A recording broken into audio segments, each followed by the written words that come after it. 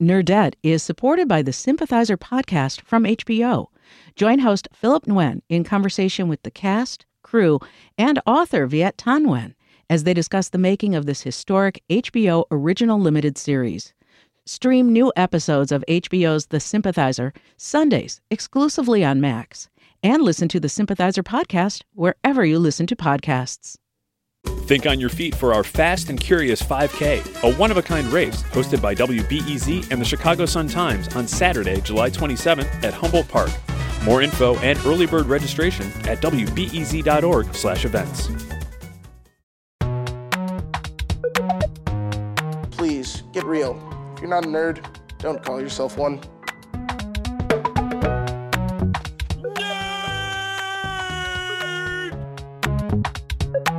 I'm Greta Johnson. I'm Trisha Bobita. And this is the Nerdette Podcast. This week, Emma Christensen, author of the cookbook True Brews, stops by to teach us how to make our own beer, soda, mead. I don't really know what mead is, but she's going to teach us how to make it. You know what else is really cool about Emma Christensen, Trisha? What? Her last name is an S-E-N, which I always admire. Oh, you do love that. Yeah, it's an S-E-N nerd thing. I can't really explain it beyond that. Emma is also the recipe editor at The Kitchen, with no E, because the internet is averse to E's at the ends of words. It's a part of the Apartment Therapy family of sites, and I have to say it's one that I've been pretty addicted to for a long time. But first, I want to get back to something we talked about a couple weeks ago on the show. We discussed a map we found on Business Insider that's a list of the most famous books set in every state. It was a really interesting list, you know, some I felt better about than others. You had a bone to pick with them about Alaska. And I really tried not to be confrontational with them about it, because I get it. We all have our favorites. As I guess we should all know, everyone takes pride in the state they come from. So it turns out the list was fairly contentious. I'd say the states that were most heavily contested were Washington, since we put Twilight as the book of choice there. Yes. Also, New Jersey was a big one, since we decided to go with Junot Diaz's book Drown instead of, for example, a work by Philip Roth, who is also, he's from Jersey, and many of his books are set in New Jersey. So a lot of people had some issues with those two in particular. I was wondering if people from New Jersey responded by just saying, Bruce, and not really understanding the the context. No, luckily nothing like that.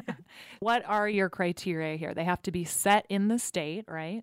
And they just have to kind of reflect the overall essence of it? In a way, yes. So the criteria was that the book had to be primarily set in the state. So we didn't use any road trip books. And also the state had to play some sort of significance to the narrative of the book. So has one or the other of you read all the books on this list?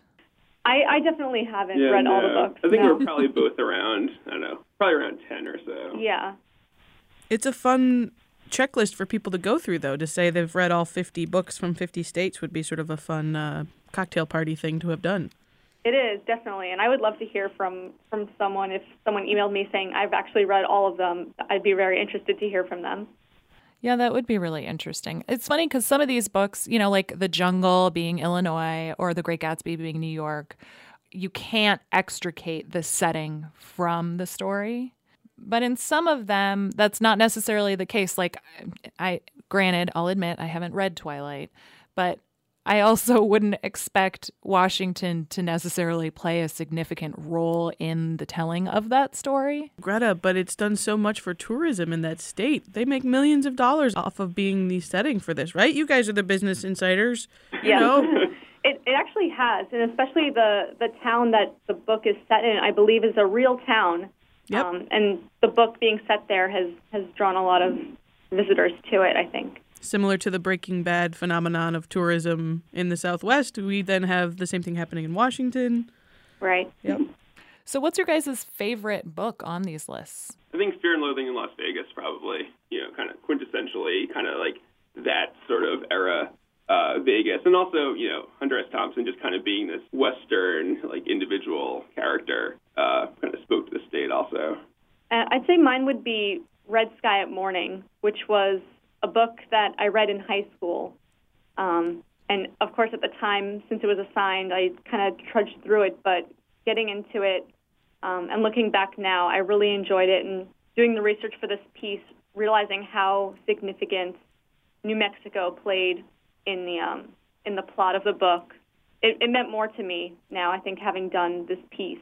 Thanks to Melissa Stanger and Mike Noodleman. Melissa is the associate editor of Lists, and Mike is the graphic designer for Business Insider. Many thanks to them for telling us a little bit about this list. We will definitely keep an eye out on their lists in the future. So, Tricia, the way you kind of got defensive about Washington over there made me think that maybe you've read Twilight. Is that true? I haven't actually read the books. I have seen all the movies. That's interesting. I only saw the second. Was that the one where they went to Rome or whatever? I think you might be thinking of the Da Vinci Code. No, man, it was definitely a Twilight movie. I saw it with my 18-year-old Polish friend. It's a long story. Oh, do you mean when they go on their honeymoon to the weird place? No, they hadn't gotten married yet. Oh, maybe I didn't see them all. I bet between the two of us we have seen them all. Oh, man. Let's never speak of it again. So Greta couldn't make it to our interview with Emma Christensen this week, but Megan Murphy-Gill came along since she is a book nerd but also a food nerd, and I think we're turning her into a bit of a brew nerd.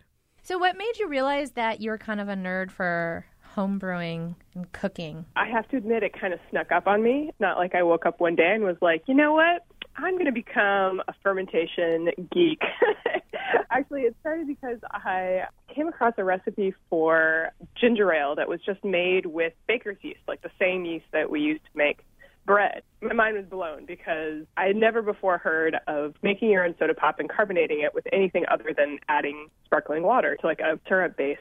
And so I tried it, and it was just amazing. It was one of the most amazing ginger ales I'd ever had, and that was kind of the spark that started everything. So I started making my own ginger ale. I had some friends who were brewing beer. When my husband and I got married, they gave us a gift certificate to our local home brewing store, and so we started home brewing, and I immediately just totally started geeking out on home brewing. Brewing beer is just, it's like a rabbit hole. You start and it seems really simple, and it is actually on the surface very, very simple, but then you get into it and there's all these little things you can change or try this or buy this new equipment, and it can really take over. And then from there it was just kind of, I just kept adding on more other kinds of fermented beverages that just sounded amazing to me.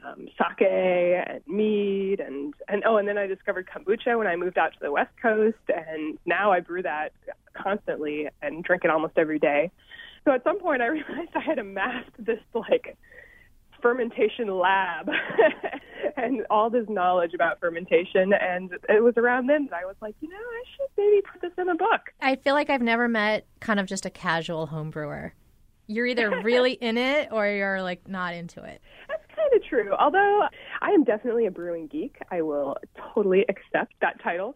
But I try not to be so geeky about it that it turns people off, because I think that can happen sometimes. Like if you start talking about kombucha or beer and you're just so intense about it, I feel like new people are like, whoa, that sounds really complicated, or that sounds hard, or I don't want to invest nearly as much time and energy as you seem to be investing in this. So I try to keep it on the calm side when I'm talking to people who I think might be interested in starting it for the first time.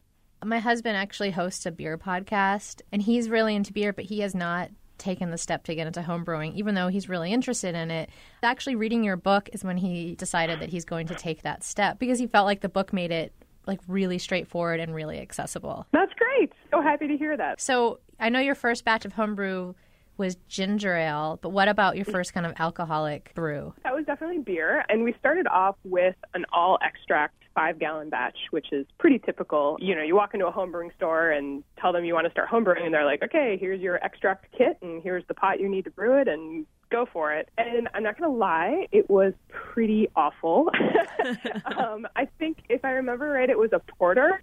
There are basically kind of 3 tiers of home brewing. There's all extract. Extract is basically concentrated beer juice, and all you need to make a batch of beer is mix it with some water and throw in some yeast, and then you can start making beer. And then the second tier is extract with some specialty grains, and so then you steep those specialty grains in hot water, get a little more flavor, a little more interesting character to your beer, and then you mix it with that all extract. And then the last step is going all grain, where you get rid of that extract and you basically make it all yourself. You use all grain, steep it for a set period of time at a set temperature, and you get what's called wort, and then you make your beer from there. So anyways, that little background on beer brewing there. So our first batch was all extract, and it was, like I said, not super great. It didn't help the fact that we kind of didn't know what we were doing, and we didn't know how to start a siphon when we were trying to transfer the beer from one container to the next. And so we did it the old school way, where you kind of suck on this hose to pull the beer through the hose and get it started. And actually ended up spitting the beer back into the bucket because, I don't know, that just seemed instinctual at the time. So I don't think that helped. But I have to say, even though it wasn't a roaring success, there was something about that just really pulled me in and fascinated me. The process of transforming these raw ingredients into beer is it's like, I don't know, alchemy or magic. Pretty quickly, we were brewing all grain batches. Although I also have to say, so it's just my husband and I living together, and 5 gallons is a lot of beer for 2 people to drink. So even if it's a good batch, we made this IPA that I just remember being amazing, but halfway through 54 bottles of beer, you're kind of like, okay, tired of drinking this IPA. Right, and the IPA you kind of have to drink quickly. Yeah. I mean, it's not going to last forever, and neither of us are big beer drinkers, so, drinking one IPA a day, it just takes a long time to work through a batch. It was around there that I started brewing 1-gallon batches, which is still what I brew now, and I find them really satisfying and a lot of fun. You can brew a lot of different kinds. You can brew a lot more frequently, so you have a choice of 5 beers in the fridge to go to. You mentioned that it's sort of like alchemy, and it reminds me of that old saying, cooking's an art, baking's a science. So is brewing squarely in the science category, or is there some artistry in it for you too? Is that also what makes it fun? It has to be somewhere in the middle. It definitely appeals to the side of my personality that really wanted to be a physics major. I was not a physics major. It did not pan out, but there's that part of me that loves the science aspect and kind of knowing how things work and tinkering with the temperature controls and adding this ingredient at this particular time and so on.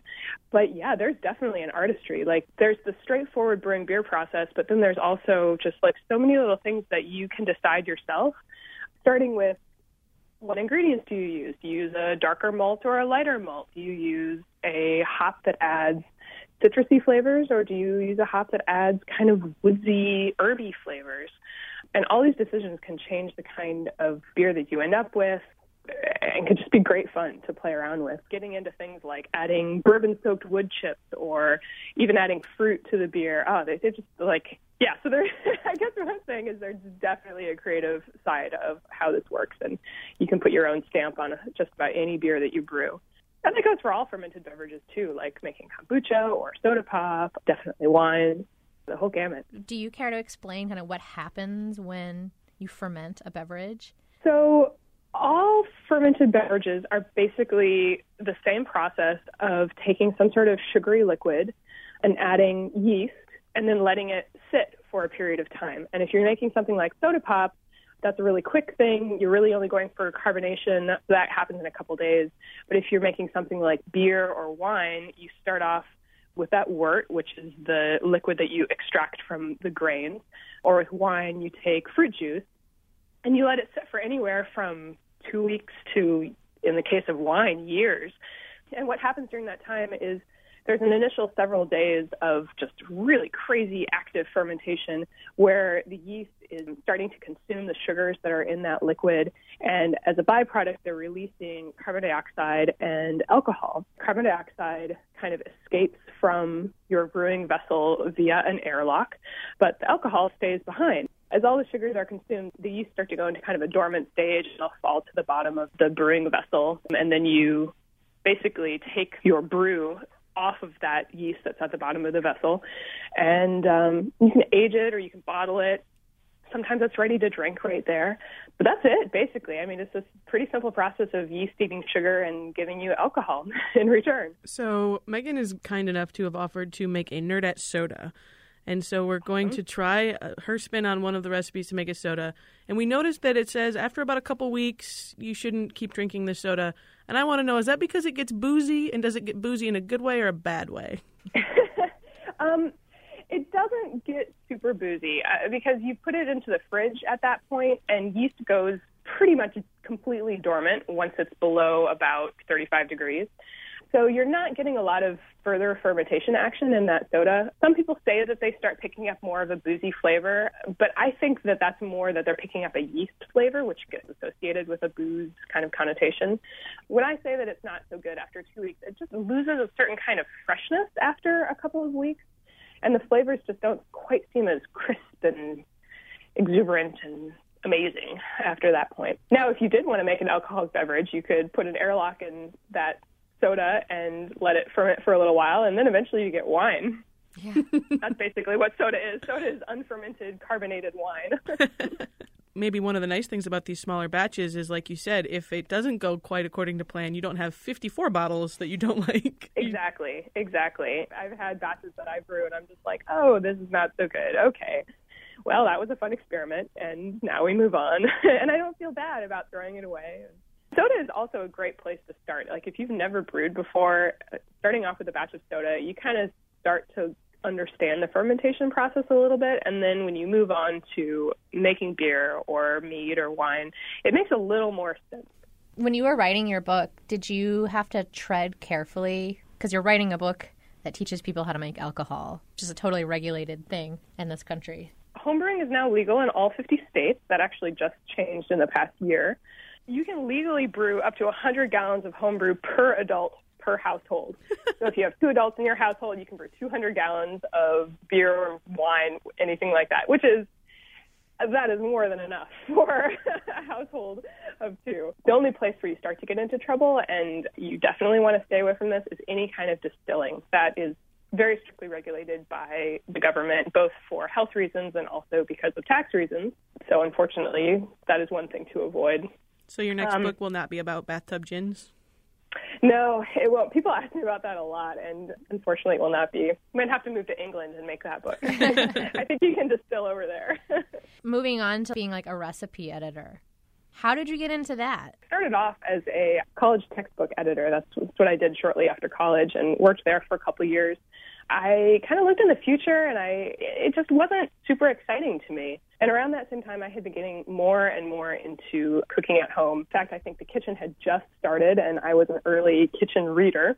And I was like, well, if I'm going to do this, I might as well just go all the way. So I ended up quitting my job and going back to culinary school.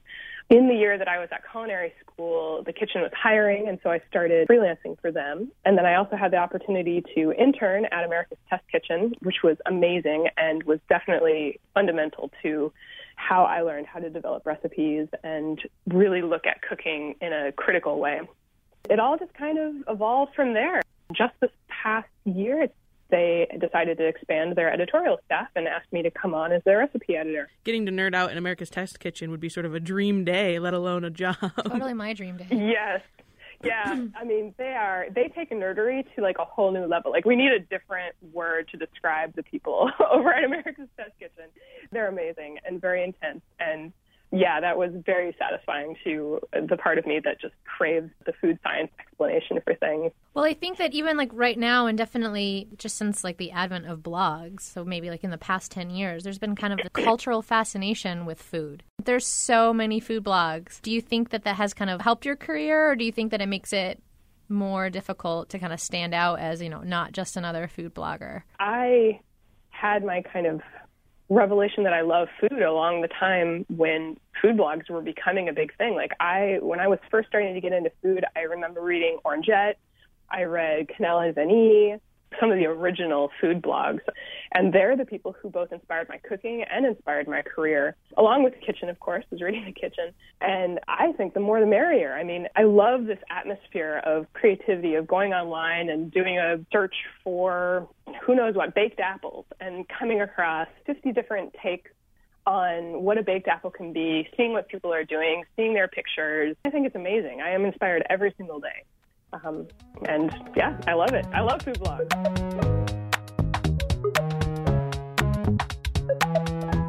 So, Greta, you should get very excited right now. Ah! That sounded more scared than excited, but all right. Sorry, I don't do well on the spot, Trisha.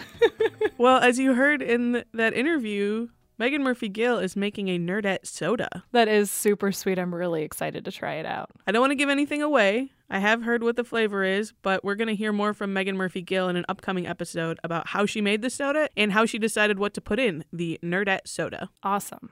So Megan Murphy Gill is making us a Nerdette soda, but one of the best things about the recipes in True Brews is the ones that aren't alcoholic to begin with. She does teach you how to make beer and wine, but the soda recipes all seem like the kind of thing that would be amazing to have in your fridge, and then if someone wanted to add, say, gin or something to one of them, I bet it would be amazing. So boozy or not boozy, for all tastes. I just really love the word boozy. Me too. Cocktails before homework? No. Beer. Yes. So a few weeks ago, you gave your friends who produced this podcast, Tim Akimov, myself, Allison Cuddy, you gave us a little bit of homework, which was to drink some beers you had brought back from your home state of Michigan. That's right. We are proud of our craft beers in Michigan. Yes, and you have quite a few of them. Unfortunately, we are bad students at Strange Brews, and we still haven't drunk your beers. So we have one here. So why don't you open it up? We can drink it right now. Yeah, there it is. Yeah, a little less ceremonious than when Tim opens them up with his ring. Don't bogart the whole thing. So this is Shorts Brewing. Okay. From Shorts Brew. Ooh, there's quite a nose on that. Smell those hops. I would like to point out that Andrew's drinking out of a fancy beer nerd drinking glass, and I have a broken mug.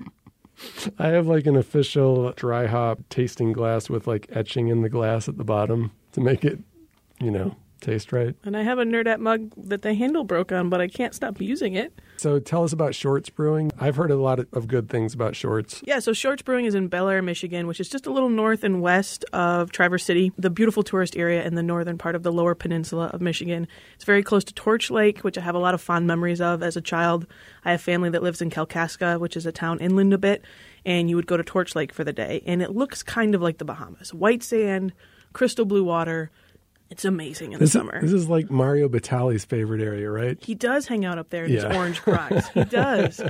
More and more people have discovered that Traverse City is a really gorgeous place to spend their summers. And so there's a lot of craft breweries popping up around there and really good food. So Shorts Brewing is not just a brewery set in a renovated 120-year-old hardware store in a strip of downtown. So it's very quaint and adorable. But it's a husband and wife team. Joe Short, who opened it in 2002, when his wife came into the business, she opened a gourmet deli that's a part of this too. So as much as I like beer and I like a good beer, I have to say that I looked at their menu today and they have a sweet potato bisque with cinnamon bourbon croutons. I might rather be drinking that soup right now than this beer, but it is a pretty good beer. What? How dare you? How dare you? You're the expert. You tell me. How are we doing on this? Okay. Well, it's a style that I've never heard of before. What the bottle says, an American India-style pale lager. So that's a lot of different things combined. It's a hodgepodge of beer. But I think I get all those elements. It's quite hoppy like an IPA. I'm not sure exactly what an APA versus an IPA is. Usually it's a little less bitter, I think. I know Zombie Dust is considered an APA. One of the things that we think is important with Strange Brews is that we don't want to be just like I'm a Poindexter. I have the most refined palate that you've ever heard, and I'm going to draw out 50 flavors from one beer that you will feel like you're failing if you drink this beer and you don't taste them, Not that there's anything wrong with that. I love that kind of stuff, but I think that as more and more people start drinking craft beer, it's important to have a common ground area where we can all just talk about the beers we like and talk about the real things that go on with the beers. I don't doubt that some people can taste all these things, but craft beer should be for everybody, not just like the cicerones, like the major beer nerds, So we are trying to pull back on the nerdiness a little bit. Well, but I think that it's actually the perfect kind of nerdiness for us. Since on our show we don't talk about just one thing, we require any nerd who comes to us to be an ambassador for their nerddom. Because if we every week just assumed that everyone had seen every episode of Doctor Who, we might be in trouble. But what you're able to do is be a good ambassador for your nerddom. So I think that's the true difference between a nerd and a hipster. And yes, we are using hipster as a strictly pejorative term in this instance. liking something enough that you want other people to like it too means being able to make it accessible. And that's what I think you guys are doing at Strange Brews. Yes, that is our goal. We try to do episodes like out in the world, not just, sitting in here. We try to actually, do some research, do some interviews with people about issues that impact the beer industry, things that you might not realize are going on in the beer industry relating to distribution, to different brewery development. Just more of a 360-degree view and not just the flavors on your tongue. This beer, for me, is now going to have a connotation that we drank it here together. That's a good thing. Yep. And I'm a bottle cap saver. Oh, yeah. So there's a thing in my house, those old letterpress trays? Yeah. So I have a lot of beer caps in there, and each one of those is not necessarily the best beer I ever drank, but it's the best time I ever had drinking beer. Yes, very important. And so I would say that, anytime you're listening to Strange Brews, you could keep a bottle cap of that beer. Because it's a good conversation, and to me, that's the only reason to open up a beverage is if you're going to sit down for a good conversation. That's true, yeah. We do like to just get into things like we've had musicians, we've had film directors. We try to find the things that people attach to beer, and beer is a great accompaniment to a great conversation, like you said. And Andrew, when can we hear Strange Brews? Strange Brews has new episodes every other week, and we post them on Fridays. Just in time for the weekend. Exactly. Hopefully before 4 o'clock, and then you get your beer right at the end of the day, and then listen. Oh, man, you could download it as you're leaving the office. Yes. And then listen to it on your commute home. Yes. In anticipation of your own happy hour. Correct. That sounds perfect. It could help you decide what beer to have to kick off the weekend. I gotta say, listening to you and Andrew talk beer kind of makes me want a beer. So listening to Strange Brews is part of your homework? What else, Greta? I thought about telling everybody that they should read Wally Lamb's new book, We Are Water, because it's a really good book, but it's also a really big book, like most of them are. So I'm just going to mention it really casually like that and then tell you that instead you should take 20 minutes and try watching The Crazy Ones. We talked about it really briefly a couple weeks ago when we were discussing fall television. The main two characters are played by Robin Williams and Sarah Michelle Gellar. And I'm pretty sure that's all you need to know about the show. Just try it out. Robin Williams and Sarah Michelle Gellar are great on the show, but also James Wolk and Hamish Linklater. Hamish Linklater was a character who I could not stand on The Newsroom in the most recent season, and he's so lovable in The Crazy Ones that it makes me think this fellow is a good actor. Oh, yeah, that's fair. I've been pleasantly surprised with The Crazy Ones on CBS this fall as well. And it's kind of fun that it seems like it's set in Chicago, although it's, weird TV version of Chicago, but with lots of pretty time-lapse shots of the city from above. So that's something.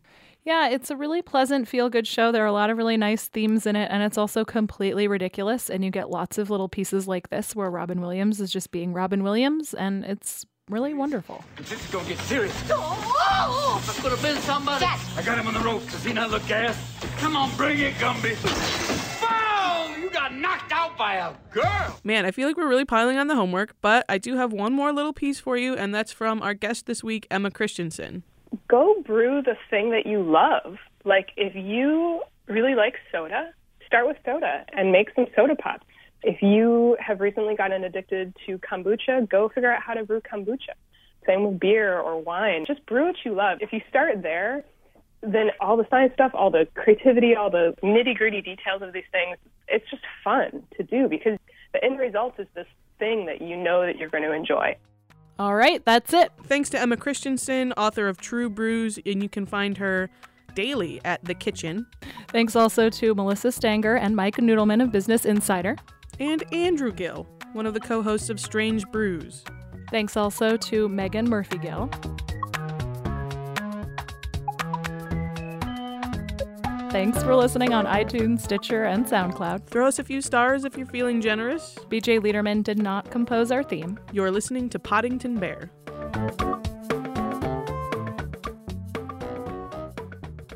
Do your homework. Nerdette is supported by the Sympathizer podcast from HBO. Join host Philip Nguyen in conversation with the cast, crew, and author Viet Thanh Nguyen as they discuss the making of this historic HBO original limited series. Stream new episodes of HBO's The Sympathizer Sundays exclusively on Max, and listen to the Sympathizer podcast wherever you listen to podcasts.